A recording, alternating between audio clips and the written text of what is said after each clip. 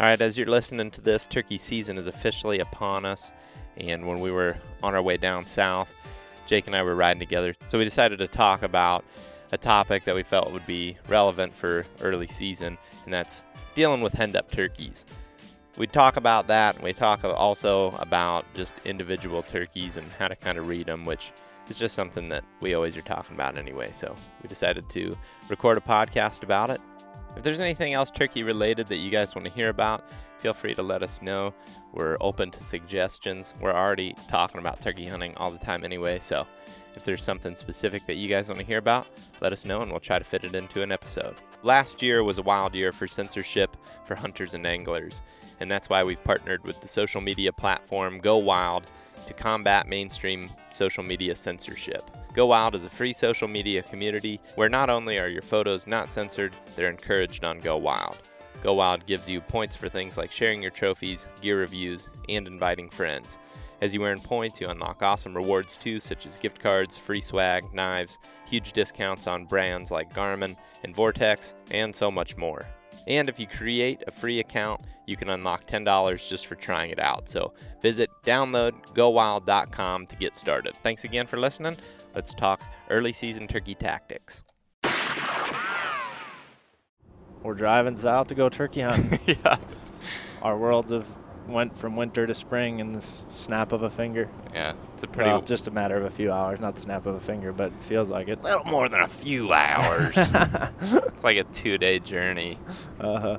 I came from Colorado, and I've been at it since, I think I got started at, about 1 yesterday. I dropped some stuff off my parents and then took off, and then I've been driving since. I stopped at 1 o'clock last night in Missouri, slept along the highway, and it was super loud. That I didn't tell you about that about my mistake. Don't sleep right next to I-70. It's just loud as all get out. Uh-huh. And I knew it as soon as I stopped. I'm like, that wasn't a good idea. Too loud. But yeah, to give a good idea of where we're coming from is my buddy Brett. He does field tiling work, and the permafrost is still so solid that he can't get his huge machine out there and break through the frost to tile fields yet. That's how froze the ground is still. So yeah. And now we're going into 70s this week, gobbling turkeys, so we're pretty excited. Yeah, and with early turkey season, we always are dealing with henned-up turkeys to a certain degree. I mean, some years you hit it right, and depending on when your opener is, I think that varies quite a bit. You know, there's some states where maybe seems a little they bit. Push it back a little bit. Yeah. And if you got further that, into the breeding season, I guess you'd say, right? And if you got that, sometimes you get good weather. It's birds are already cruising, and they're alone, and it's really, really good. But generally speaking, if you got a little bit colder start, even, or it's an early season, early opener, you're probably going to deal with some amount of hunting that's, dealing with these henned-up turkeys. And I mean, you can get that on the last day of season, though, too. So definitely a lot more common, though, like you say, early in the year. They're earlier in the year. And then they kind of start breeding hens, and hens start breaking off, and eventually they might just be all by themselves, depending on what size the flocks are in the area. Most areas, it seems like you can find lone tom. And I always think of when I'm going south, I always think, okay, prep yourself for the worst. Prep yourself for maybe not hearing a gobble for the next couple days. And maybe 40-degree weather. I mean, it can be that cold. I think I remember it being that cold a couple times, maybe even colder, probably even colder. But, yeah, just kind of luck of the draw as far as weather goes, depending on the year, what it's going to be like for opener. And it's going to be rainy for us, it looks like here. So we're probably just going to have to go into it kind of expecting it to start out kind of slow, and then hopefully when the weather straightens out, we can find a couple areas where there's turkeys gobbling, and it seems like we usually kind of just carefully hunt our way into those areas and try not to booger them as long as we feel like nobody else is messing with them too much. The nice part about the rain coming in is the following day, day 2 of season, we're going to be able to see a lot of fresh sign. It's going to be as fresh as it gets. So that's one and really I think nice the thing that we should probably be, I'd say most of the audience that's listening is going to be hunting or taking these tactics and using them in their home state. So like I think the ideal start for the opener is like you've been out listening and you got, tabs on really as many different areas where there's birds gobbling as possible, and you just are making your best choice as far as which area you think is going to be best for opening day. We don't have that necessarily figured out, but we're just going to be figuring that out the first couple days of the season, hopefully. But I think in an ideal world, you're doing this weeks ahead of season. If you got a good weather day and you got a half hour in the morning, jump out there and just put some ears over some ground and drop some pins and get a good idea on where there's some turkeys hanging out. And then you can kind of just, depending on what it's like opening day, bounce around. If you run into people in a spot that you're planning on going, you got other options. You don't have to freak out. Yeah. That's something that I really, really enjoyed doing when I was in college. I was surrounded by public land, and I could just go out on a morning that I had a little bit later class, and I could just drive around, pull into a spot, listen from the road. I'd drink coffee. Yeah, depending on how long you got, hang out there for a little bit, see what way they're moving off the roost. And the more time you can spend out there getting tabs on where these turkeys are at and what they're doing, the better chance you're going to have. Because early in the year, I feel like the best strategy is just being exactly in front of where the turkeys want to be and just letting them move through you naturally, if possible. Maybe calling at them a little bit if necessary to pull them that extra 40 yards, but really you just want to try to be in front of them because they're going to ultimately go wherever the hens go and wherever they're feeding, pretty much, it seems like. I think the most classic early season turkey hunt, and I can dive into specific examples of like what I used to think was happening to what I think is happening now. Like, very classic is you've got an idea where there's a turkey, you move into that spot for opening day or first week of season, and gobbles on the roost. You kind of try to get closer, you get as close as you can or whatever. Maybe you're just set up pretty close to that spot in general. He flies down, he gobbles less and less, and then eventually hits this point where it's like, did he just shut up? Did he leave? Is he still there? And then you start to question, like, what's really going on even. And I think back in the day, I used to just blame it on, he just shut up, like I can't do anything about that. And yes, to a certain degree, it certainly makes it more challenging, but that time of the year, when they're flocked up, they're still figuring out that pecking order, or the toms are just, generally speaking, hanging out with those hens, breeding them a lot more. The drumming is really the number one thing. Well, and scratching. Drumming and scratching. It's like you have to almost shift what you're listening for from a gobble to just those different turkey sounds to tip you off, to keep you kind of in the game. Obviously, if you've got a scout on it by having listened multiple mornings, seeing where they're going, like you said, Jake, we're going from their roost tree to where they're headed next, wherever that may be. You can already put yourself ahead of that a little bit. But if you don't have any intel, like what we're going to be doing, going in blind to an area, it's like you have to kind of listen for those other sounds. You have to be super observant as far as reading the sign afterwards. So let's say, for example, that whole situation plays out, bird flies down, you kind of lose track of him, but you kind of know where he was roosted roughly. Go in there and check that out, see where that sign is, and the next opportunity you get to hunt, then you can kind of capitalize on that. It might even be that same evening. They may come right back in that same area. That's how I shot. And it seems like you can run into really consistent behavior earlier in the year because they have. That's another thing I was going to say is when you're scouting, don't be in there like bumping turkeys out or calling at them and just kind of educating them before season. I think you're only going to hurt yourself and all the other hunters around by doing that type of stuff.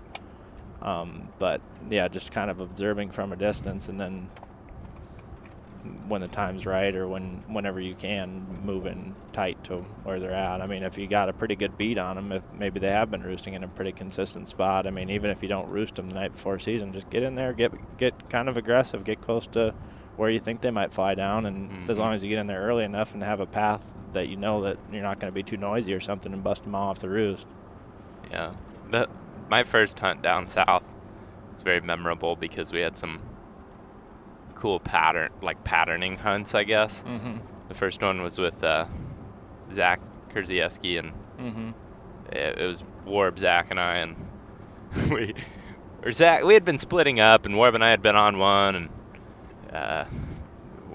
ended up, we'll circle back to that one, but we had ended up like being in different locations and kind of had tabs on these turkeys, and it was the last day for the 7-day permit that those guys had, and we were like, all right, let's go throw all our, what do they say? Throw all eggs your cards. That basket. Yeah, there you go. Take all the eggs and put them into one basket. Easter coming up. That might be a useful one for you. Yeah. So we went right to where Zach thought that the bird had flown down from. And we went there and we just set up on it in the evening. Like, let's say if it was getting dark at like 7:45, we were in there at like 3. And we just kind of were patient and waited. A couple hours went by, and like, let's say 6 o'clock, pow, he gobbled on his own. And I was like, whoa. Like, we hadn't been hearing much, definitely not much in the afternoon, but heard that bird gobble, and he only gobbled once, and then we just listened to him scratch all evening. Just an hour or something, didn't he? And he just scratched the whole, he never really was strutting. We were calling, but he wasn't responding, and he just kind of scratched around us. And I remember it getting to a point where I'm thinking, why can I not see this turkey? Like, I'm glassing, I'm sitting there, I'm like trying not to move, and blowing mosquitoes off my face, and it's just like, how can I not see this thing? And Zach and Warb were on a different tree, just far enough where I couldn't really. It's hilarious. I don't know that we'd ever set up like that now, but that's what we were doing. And I remember like trying to read their body language and couldn't tell if they could see him or not. And all of a sudden, here he comes walking straight to the trees that we're set up against, and he is looking up, like visibly tilting his head over, looking at the limbs, thinking, where am I going to fly up? And Zach shot him, and it was awesome because up to that point, we really hadn't been in the game much. And I think, to me, that was a really great learning lesson of like, hey, just trust that pattern, and if you haven't bumped them from it, there's probably a good chance that they're going to be right back in there. And then we turned around and did it the very next night. With the a one lot of times that's going to be a better on. Option than trying to call them in.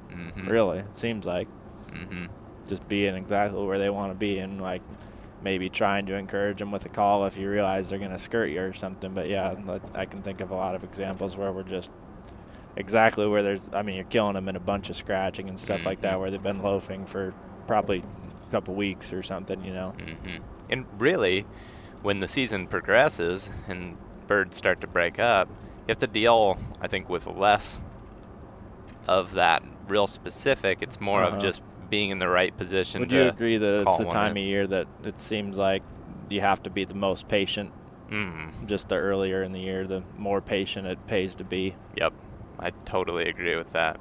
I think just playing everything real slow, sneaking around everywhere. Like you said, just listening for a lot of times you're not listening for gobbling because you just can't really count on them doing that. But they're going to be, as long as the weather's decent, they're going to be drumming their asses off somewhere. And as long as you're moving slow enough, a lot of times you can get within hearing distance of that before they can figure you out. Well, another thing too is early season. And what's that? What's the drumming sound like? Okay. That's pretty decent. We were talking earlier. If you are listening to this, don't be giving out the secrets. If you're listening to this and you have or have not, either way, seen the video where our buddy Keith shot a bird in Ohio in the last minute. It's like the very last minute of the day, and season closes at noon, and he shot it at 11:59.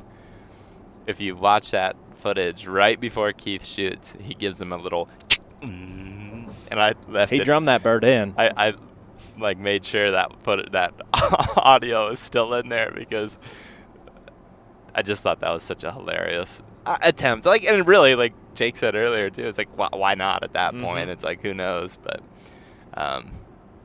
the other thing. Hell, we try to make every other noise that they make. Right.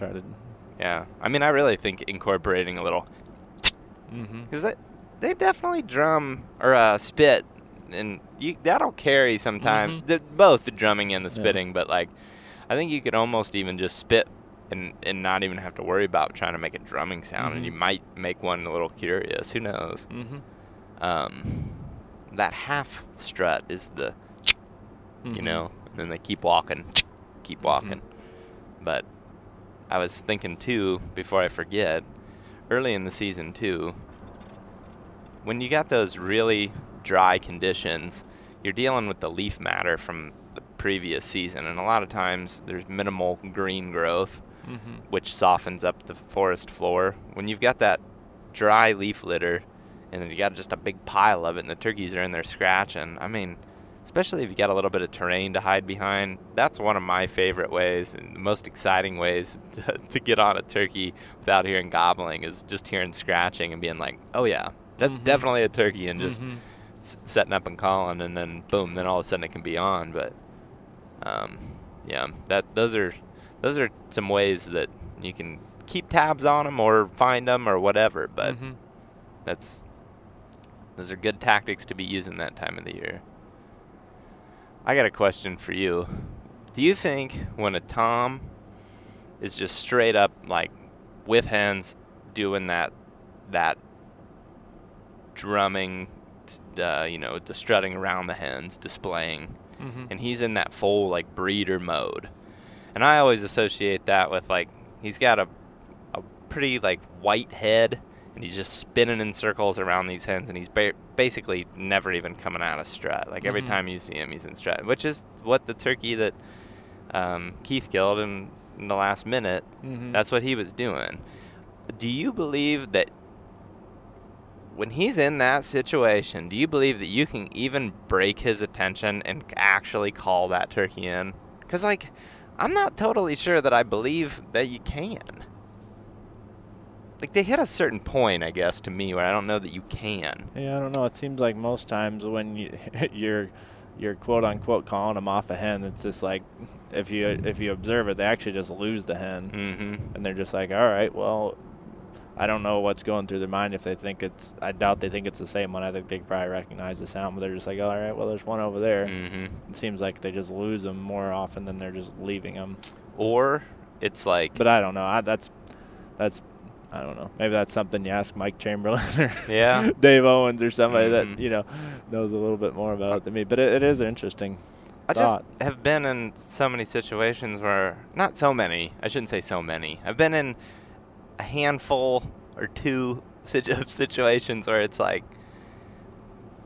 I don't even know that thing cares at all. Yeah, it seems like most times if they are with hens, you're either calling the hen in and they're like following her. You got the hen's attention, and you're more so calling at the hens than you are the tom, just hoping they'll. I mean, that's when you got to be hidden really well too. When you got a hen coming in, or maybe a whole flock of hens coming in to check you out, and he's just 20, 30 yards back behind him, maybe even further, Yeah. That's when it gets tough. I'm thinking of, like, Giannis's hunt last year in Georgia where it's just That's a whole flock of turkeys. That's a great example. Toms are just bringing up the back. And what was the situation like that? Tell me more about the details of that. We were just right in front of where they were already going. I think, if I remember right, Giannis spotted them on an open field. And then we were just kind of going in from a different access, working down towards that field, and they were coming up that ridge into the burn as we were moving towards them. And I think we were just stopped there listening, and we probably had called. We had called for sure. No answers. And there's 2 or 3 toms in this group. And we're standing there, and all of a sudden Warb spotted. It was just real high contrast, middle of the day. You could see one of their backs shining coming up the ridge, and he got our attention, and he was already in that little root wad hole. It was just one of those deals where it worked out perfect for us, but we were kind of all split apart standing up, when they first popped up, but just we're in the right spot where they couldn't pick us out, and Warb got eyes on them, and I don't think we called it all there. we're just, like I said, exactly where they were walking. Mm-hmm. And, I mean, sometimes that's one of those deals where it's just like that's where you have to be. Mm-hmm. You have to kind of almost... Because they for sure heard the calling that we had just been doing, and I don't remember exactly how long it was, but we were just kind of slowly working our way down towards that field, kind of still expecting them, to be somewhere between us and the field. And, yeah, they never gobbled once at it. And there, like I said, there's 3 toms and a couple jakes in there, I'm pretty sure. So it's like plenty of turkeys down in there that heard the call, and they just didn't answer. We had my dad and I had a really cool henned up hunt one time. We were talking about this last night on the phone, and Doug and I went into a full-on conversation last night about, well, I should say it's more I start rambling and Doug feeds into it a little bit. Mm-hmm. It's pretty hilarious. But we were having a good time reminiscing on specifics, and we were talking about the one that we had in Iowa, like 2018, I think. We were dealing with really bad weather. It had snowed like that night or days before. There was snow on the ground, and it was like freezing cold. It was like in the 20s. And I remember kind of both of us being a little bummed, like, man, he got that tag, drove all the way out here, and now he got freaking snow. Like, that sucks. But, I mean, a lot of people, that's what they're dealing with for their opener. Totally. I mean, anywhere from, hell, it's going to be snowy in Colorado when that opens in a lot of places. There's going to be snow in Wisconsin when it starts. There's probably always a lot of places in the Northeast, I'd imagine. Mm-hmm. And as long as they'll still do their thing, even if it's damn cold. Is if you get a crisp, sunny, still real cold day, they'll do the damn thing. But we had spotted some turkeys. There was at least one longbeard and maybe a jake or hens that we couldn't really tell, but we knew there was confirmed one longbeard that went into the timber kind of towards dark in a specific spot that we knew fairly well. And him and I started creeping in there in the dark, but it was so cold and crunchy and snowy that but it was a little windy. That did also really help us. And we were basically guessing where they were roosted.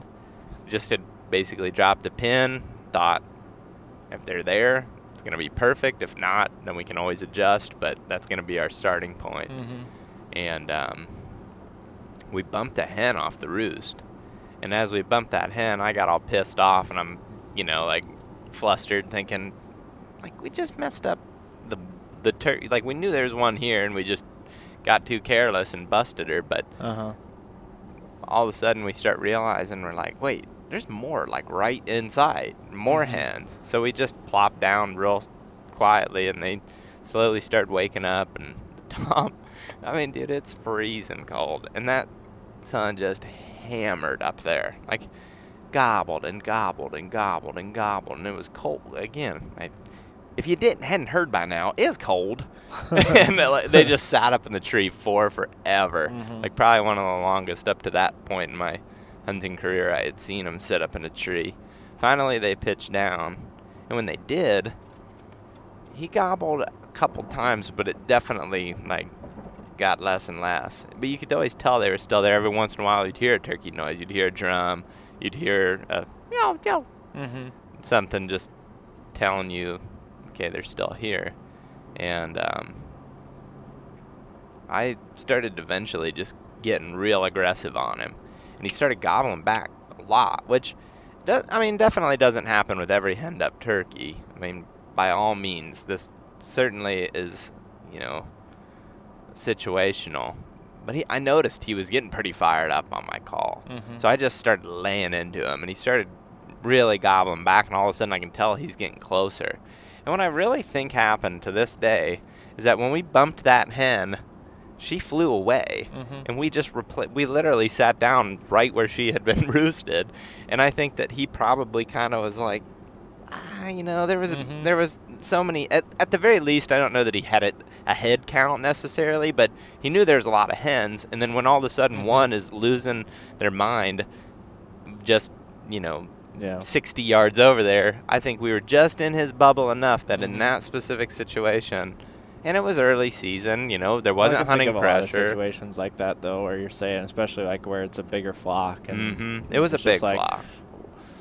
I'm sure that happens really more than you'd even think, where it's just like one hen just, you know how turkeys are, they're just scared of everything. All of a sudden one hears a raccoon down there doing something, and it can't see it, but it just flies away because it's making some weird noise. I think as long as, like you said, you stayed calm after that, and you just sat right down. I didn't stay calm. you sat down and you didn't keep plowing moving through the woods. Right. Didn't get so flustered that we were just plowing through the woods, just saying like kicking our ass and being like, and I was kicking our ass, but it was just like in the same spot, and then I remember my dad too. He's very good at. He's good for me to hunt with, because same reason I like hunting with you, where it's just like, who cares? Like, who knows what could happen. It's done now too. Yeah, and you're like, okay, you're right. Kind of snap back into reality of, well, there's always a chance that it could still work. And sure enough, I remember we sat down and then that turkey gobbled, and I was like, big sigh of relief. Yeah, it's like, oh. And I won, and I was putting a lot of pressure on myself at that time too, because my dad had just drove all the way from, and it was not. The seasons are broken up, so we didn't have a whole lot of time. It was just a few days. But anyway, that was one example of. But then, I've also been in some examples or situations, I suppose, where it's been the complete opposite. Where it's like, you can see the damn thing, but he's not gonna gobble at you. Like, he just will not gobble, and no matter how crisp and good and perfect you call, it's like he doesn't care at all. So that's an interesting one to me. I think it's probably just turkey to turkey, really, at that point, and probably depends somewhat on pressure and maybe how much life experience they have. It's hard for me to say, or anybody to say, really, probably. As far as just having an opinion on it, though, I definitely have an opinion that pressure certainly makes an impact on. It's like, I think it's almost like they feel like, well, I got a hen right here. I don't need to be getting risking carried away. And I know if I gobble, then there's going to be people coming at me from 4 different directions in this spot. I think that's definitely a real thing. I also think that the communication of a drum is more valuable to a tom than we realize, or that we put.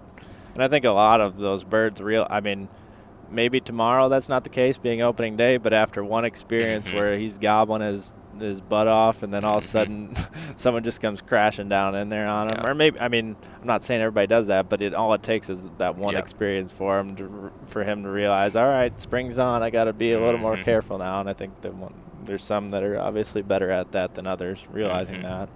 And I do think that I've seen,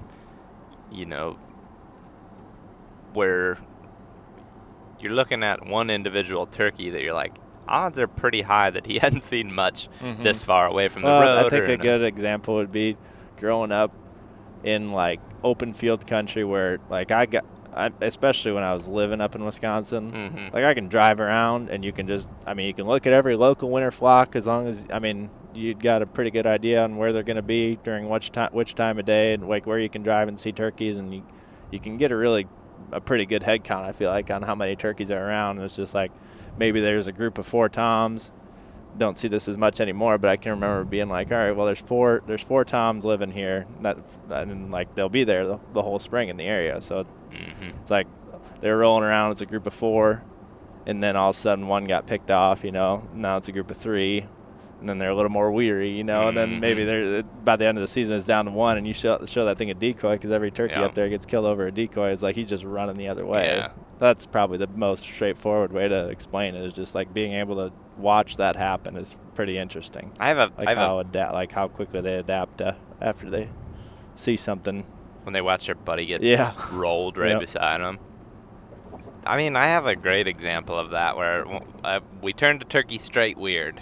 We got him, but it was our fault, and we get to watch it. And it's inevitable. You're going to do it. I think there's a lot of things you can always just try to be conscious, even if, I think I'm always trying to be conscious when I'm out there after I shoot something, if there is another one around, be like, all right, just let him do his thing, so he's not going to be a fit for somebody else to deal with, or if I were to want to come back, maybe it's an area that I hunt quite a bit. Mm-hmm. It's just like try to be kind of cautious after you shoot something. Or at least I try to be. You can do whatever you want. You can scream. Yeah. I don't care. Which sometimes I Free do. Country. Yeah. Yeah. I think I have too. So it's like, as long as I don't get too fired up, I try to do that. Right.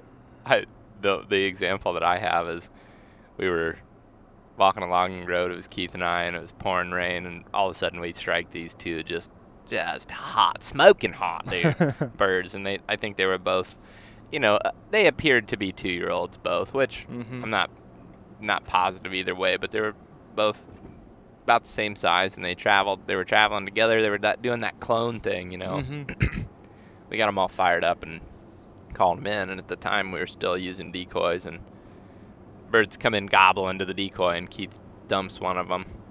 And because we had the luxury of watching the footage back, we were able to notice that the other one had a broken tail fan. And, with the footage, you can, pause it and count how many feathers it is from the middle. It's like we knew it was exactly this turkey. Ended up going away, hunting some different areas, came back a few days later with Ben, and we heard a turkey, moved in on him, got right into the perfect position, put that stupid decoy out there, and he was going to come to us. He was going to the high point that we were set up on. We put the decoy out regardless, and as soon as he popped out and saw that decoy, it was the same one his buddy just got hit over, he putted. He just putt. And then he started strutting again. And then because he did, we got footage of his tail fan again, and we knew that was the same turkey. And this is even maybe a quarter mile away. Not terribly far, but, he'd moved a decent bit. And ended up then the next day we were like, all right, we're going to get him. We're not going to use the decoy. We're going to the same ridge. Well, he was roosted in a little bit different spot, and he kind of went a different direction out of the roost. And he was gobbling a lot, and we kind of lost track of him. And we're like, well, let's just try to get back up on a high point to where we can really hear, try to make sure we know exactly where he is, and then we can decide from there. And we get to where we can hear this thing again. He had just went over a ridge, and we just couldn't hear him. And he's losing it. He's gobbling at everything. And he's tucked down in this bowl where a little finger ridge juts out from the main ridge, and he's down in that bowl, and you can hear him scratching down there and just gobble at everything every time we called. And we got super close to this thing, 50 yards probably, and he's alone, totally alone, and gobbling. And it finally gets to a point where it's I don't know that there's anything that we can do aside from just waiting and seeing what happens. I don't know that this thing's coming in. It's just he's gobbling so much, but he's not moving at all. And you can tell he's also down in there scratching because you can hear it. So he's feeding and gobbling, just at this point, I'm not going to risk it. And, I think sometimes we don't give turkeys, and I say this for really every animal that we hunt. It's sometimes we give them too much credit, and sometimes we don't give them enough credit. And I think in this situation, it's almost I really do think that thing knew better than to risk it to go to that call. I mean, it was I was literally using the same call. Yeah, I mean, that's what Warp calls them all screwball turkeys, but I think that's what happened. That's why a lot of them are the way they are, because they just witnessed one of their brothers, or they saw someone get shot, They heard the pellets hit the tree right beside their head. They've seen some shit. Yeah, I mean, those are some hard-headed turkeys. They know better. Maybe they got a BB stuck in their leg or something. But like you said about the tail fan thing, it's because that's what's interesting about growing up where I did, because you could see what that, because me myself, and between me and all my buddies, is we're missing some turkeys out there, and they're getting away, but then you're going back and trying to hunt them, and just how much harder you make it on yourselves, because we're kind of just limited to the spots that we had permission to hunt. Just being young and not having a lot of money to drive around to go to new areas, it's you want to kind of get them the first time you're going in there, otherwise it's going to get a lot harder, and you just got to kind of keep doing something different until it works, it seems like. Yep. I think if you're going to keep hunting the same one. Yeah, and I think just thinking outside of the box in general, like, we hunted back when we were younger. We loved hunting. It's so funny because I'm not saying that I wouldn't go back and do it again. I just wouldn't put a whole bunch of effort into it like we used to. We loved hunting this river bottom piece. And now it freaks me out to even think about it just because I can't imagine, like, not having, the room or basically limiting ourselves as much as we did hunting this area. But we were like, I don't know, probably 20 or 18 to 20, somewhere in there. And we were hunting this field that we had always heard this turkey back in there. And he was so good. He just knew, he knew all our tricks. Mm-hmm. And one day we ended up going out there, and it was real foggy, and it was, again, using some decoys, and we got set up on the one side of the field, and he was on the turkey was on the other, and we'd heard him, but then he kind of shut up, and all of a sudden the fog started breaking, and this is me, Ben, and Brad. Mm-hmm. And we're sitting there, and Brad had this gobble call. And I thought, that thing's so dumb, like, we're never going to kill a turkey with that gobble call, whatever. But here we are, like, using a male turkey decoy, like, totally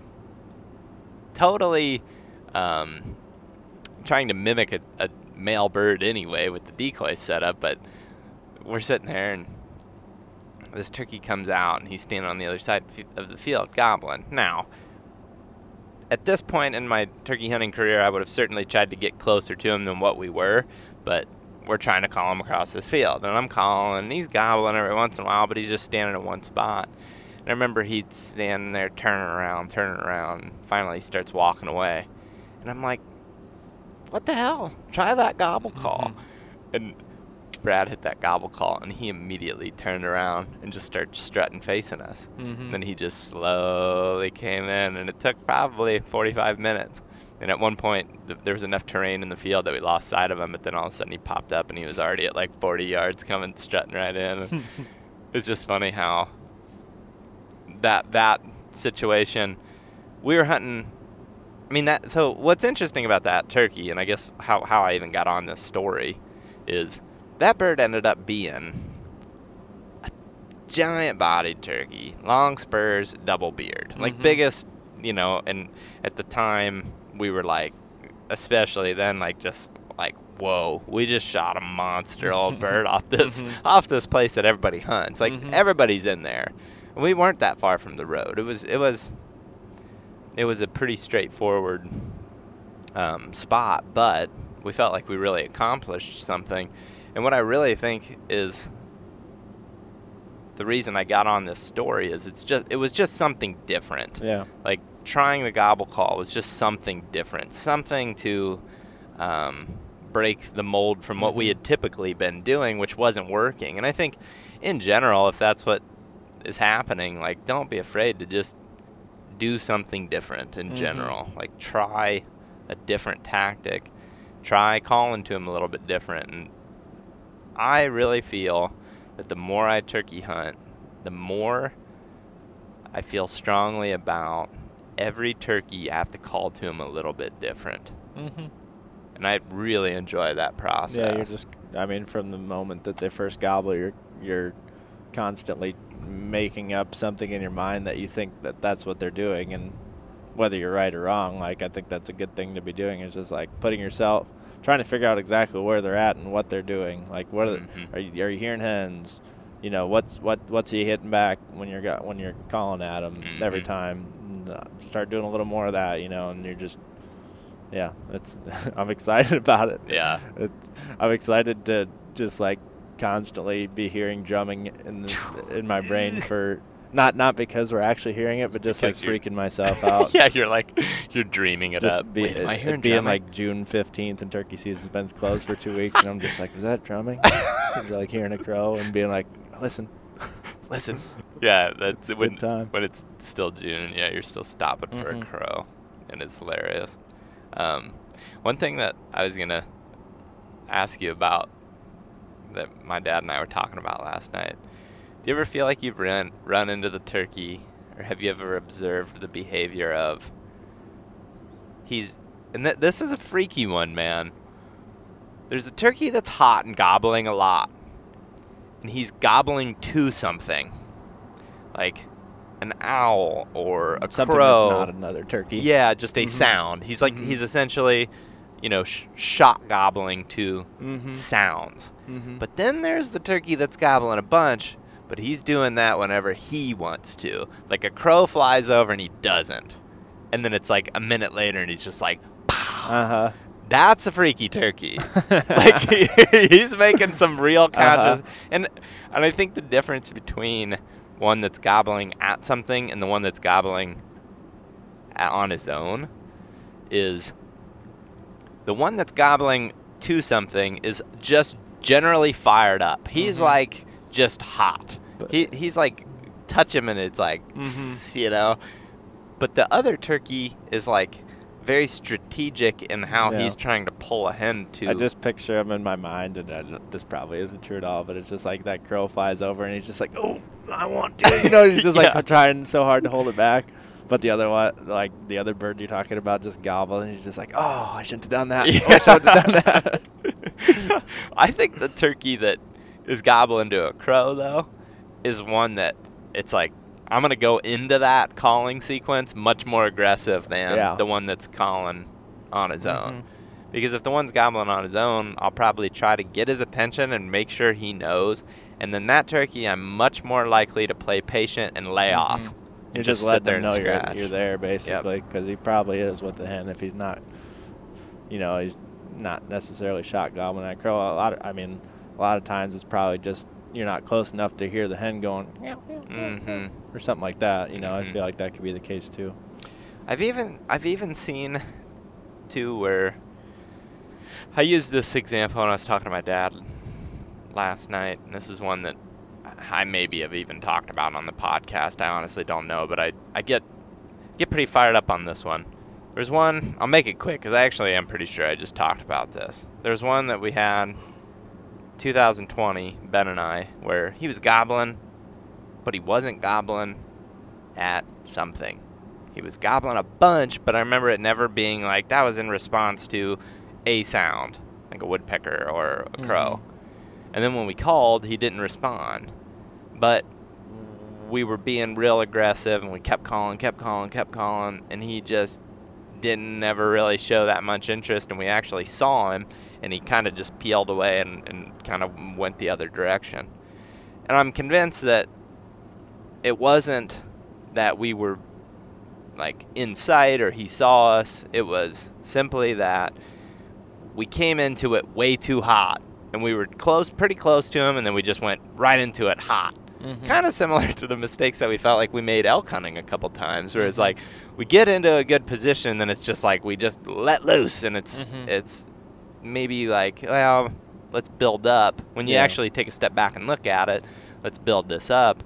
But we felt rushed. We didn't have a bunch of time in that situation in 2020. But then in 2021, we ran into a very similar situation where the turkey was acting very similar. And we got into a good position, basically the same. I mean, if you could draw it up on a map, it would look almost identical, these two different hunts. Same type of terrain, hilly stuff.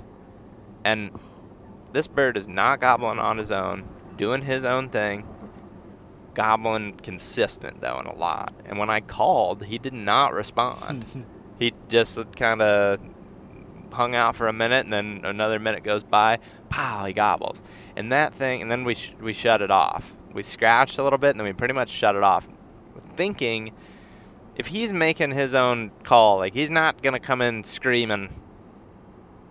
He's not on fire so much that he's just going to dumb right in doing, quote unquote, reading the script. He's not going to do that. He's going to take his time and play it at his pace. And it's exactly what he did. He came in, and we ended up seeing him for 10 minutes. He didn't move his foot. His feet were in his footprints in one spot. He didn't do anything.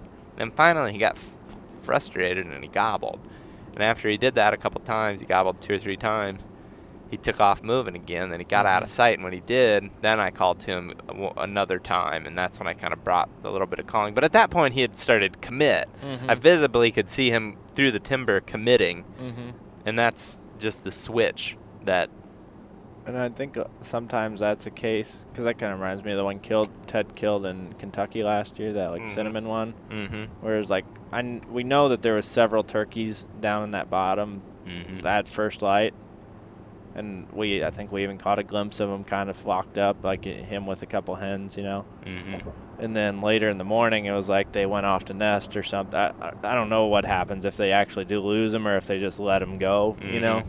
But either way, it was like he was by himself now, and he was coming up to check us out where we had called from before, because we were just sitting in the same spot because we had turkeys gobbling in other directions too. But eventually the one that we were closest to kind of fired back up, and he kind of just got in the thick stuff and got to like 40 yards where it was too thick for Ted to shoot, and he came up to where he could see where we were at, and he couldn't see a hen, so he went back over the ridge, and it was kind of one of those same deals where he was pretty stubborn, like you're saying. And then eventually we kind of jumped out in front of Hayden, and Hayden kept him kind of fired up, and he eventually pulled him by us, but we weren't, you know, we were way in front of where Hayden was calling from, and he just got on the edge of that thick stuff and followed it right to us.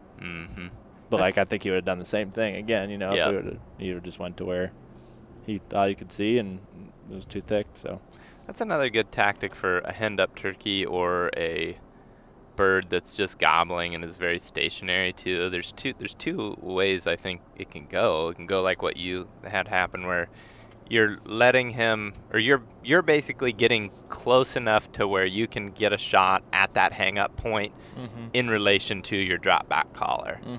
And that's one way. The other way is like if you and I were just hunting together, not trying to, you know, be filming over the shoulder.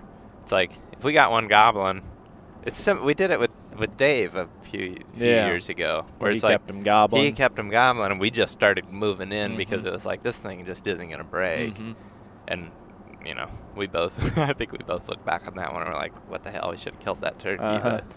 But that's it's part of the learning experience. That was just a deal where we didn't make an aggressive enough move at the end. But I mean, as far as we were within gun range of the turkey, we just didn't. We never really saw. I don't think we ever even saw him, did we? No, we never saw him. We probably either should have called or just tried to keep popping up to where, because like there's probably a potential we could have just popped up and seen him there. You know, I felt like that's where we were with it, and that was pretty much our best play at that point. I mean, he had to have been, if I remember right, 20, 25 yards even. Like he was enough topography so and close. Thick stuff in the way that we could never see his head, and we thought he was going to take a couple more steps, you know, and come check us out eventually, because Dave was back behind us. But he just sat in that spot that he liked over there, and he gobbled forever, lots and lots and lots and lots of times. One of the most you'd ever You get Dave O on you with a call, and it's kind of hard to shut up. He couldn't resist. Pow, pow, pow. Yeah, he was doing some crazy stuff. Yeah, I like that.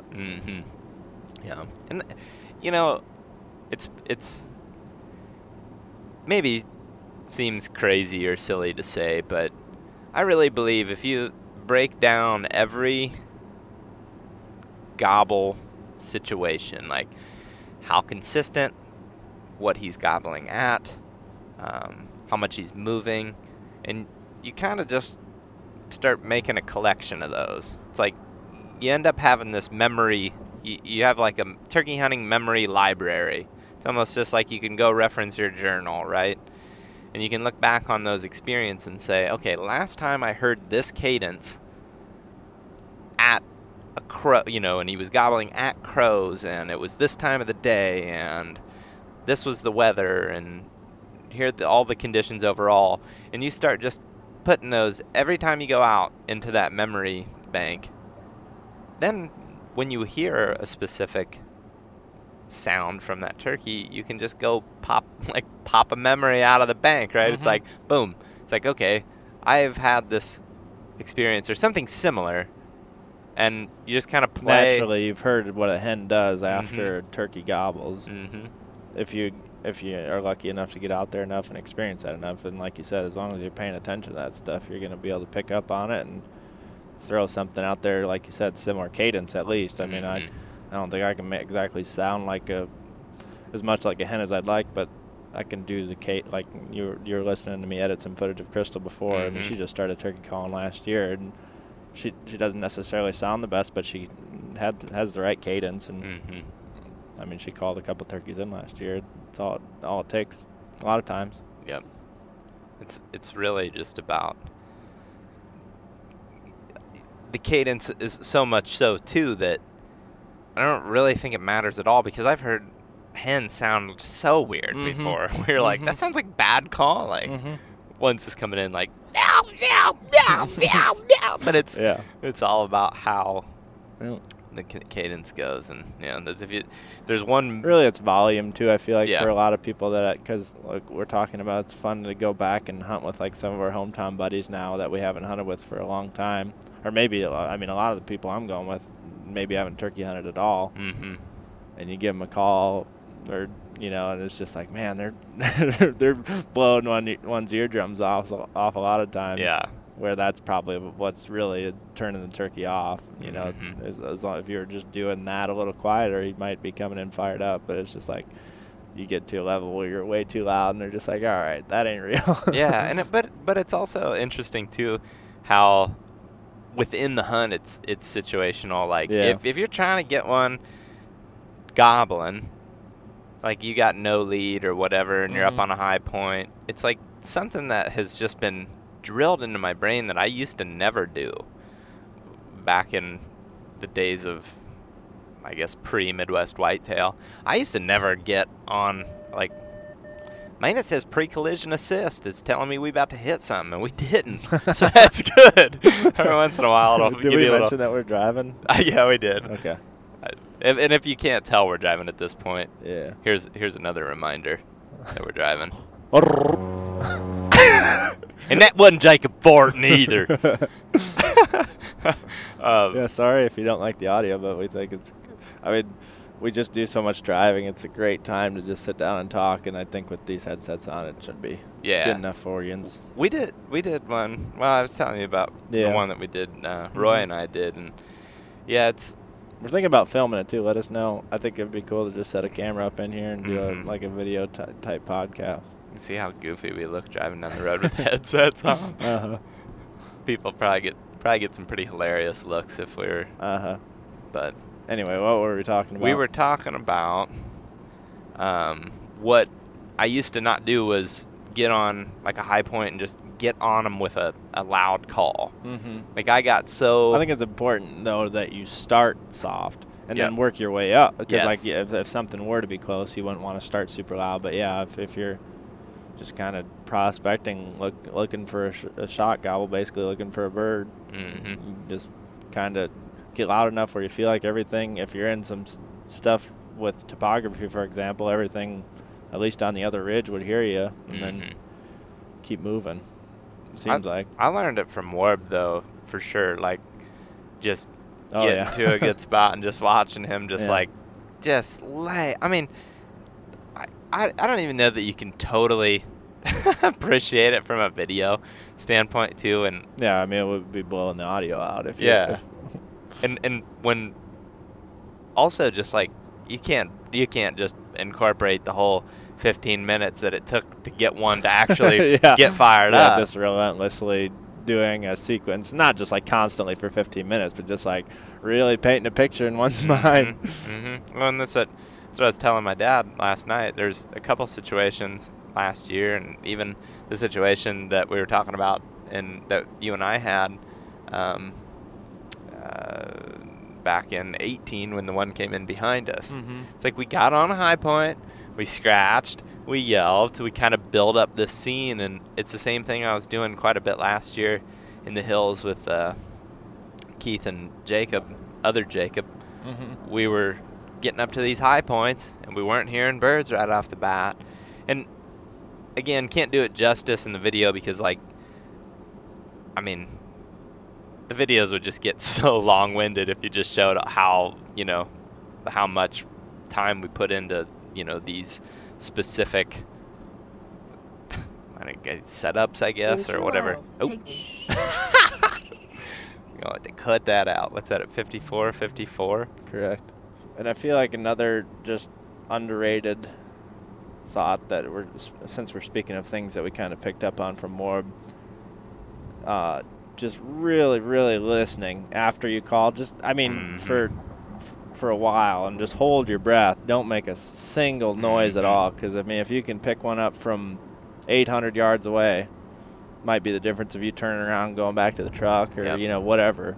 It's just going to save you a lot of time, and it's going to kill you a few extra birds if you're, be conscious that, if you're hunting with people, that nobody is walking around making noise on the gravel or the stones or the leaves, just being calm and quiet and listening, sitting there with your mouth open and looking like I used to look in high school when they were trying to teach me math.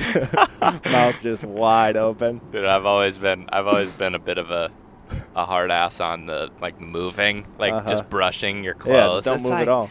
Just stop moving around. I'd get so flustered at least for my a couple buddies. Seconds. Yeah, and you're gonna.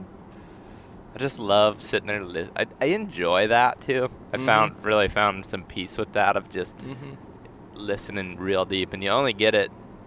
I shouldn't say you only get it during a specific season, but you get it the most in turkey and elk hunting, where you're just like, all right, let's just listen, and we just sit here and enjoy that woods silence, if you will, because it's never really silence, but you just get to listen to nature and ambient sound. Yeah, and I think that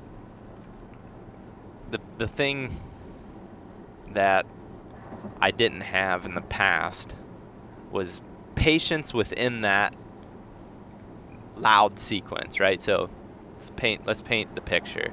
You get to a spot where you feel confident that a turkey would want to be. Maybe you found sign there, maybe you find sign there, and you're like, okay, this is a good spot. You start it quiet to make sure there's nothing around, like you said, and then you go a little bit louder, and then you maybe take a little break, you listen, you scratch.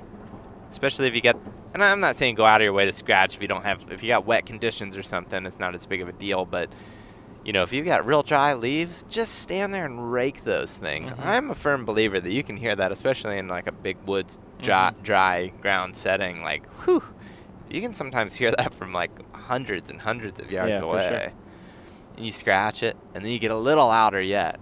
And then I like to get to a point too where I'm just trying to be that seeking hen, and we've all seen it. The hen that's walking through the woods fast, looking, going, hey, hey, hey, hey, hey, hey, hey, hey. Yeah, sticking her neck out, looking for somebody. I think it's important too, something that I've noticed, or Warb's even just told me when I'm trying to strike a bird.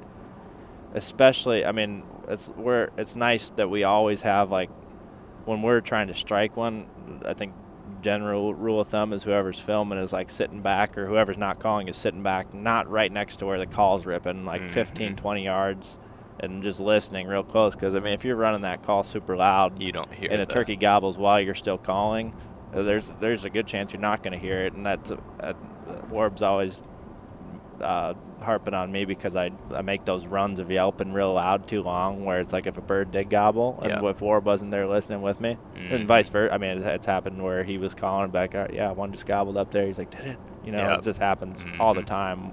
Just because it's especially on a slate call or a box, anything, and call that's in your mouth, it's right in your ears. So it's definitely dampening most of the sound if a bird gobbles while you're still calling. So don't just get on it and be like, yow, yow, yow, yow, for 15 seconds, and just keep them shorter. And that's why I like that cutting too.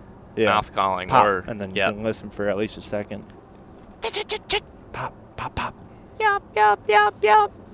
Stop, just breaking it up to where you can listen for them. Now, one of my favorite things to do too that I used to not do, and I just started doing it. I honestly started doing it just because I watched Dave do it so much. I've talked about this. I know I've talked about this before. I love ripping into one now. I used to never rip into a turkey and just let loose calling crazy. But when I know that he's gobbling, when I can hear him just cut me off, I'll just keep cutting into him.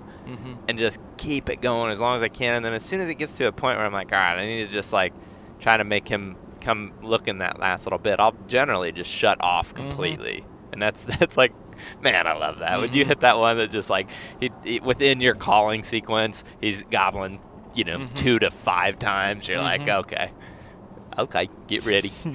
Jacob, roll that camera. Oh, shoot. Well, what's your prediction for opening day tomorrow? Seems like it's going to be wet. Mm-hmm. It'll be fun, though. We're going to be in some good weather here right after that. I'm just excited to be going after turkeys again. Me too, bud. I can guarantee you. Hopefully Next you guys... thing you know, it'll be June, and we'll be wishing we had another couple months of it. But we got 2 miles before we're turning off here. So that's a good point. Before Siri. Yeah, Siri gives away our location here. We're gonna cut it off. Yeah. Thanks for listening. Hopefully y'all took something away from it, and feel free to give us some feedback. Catch you on the next one.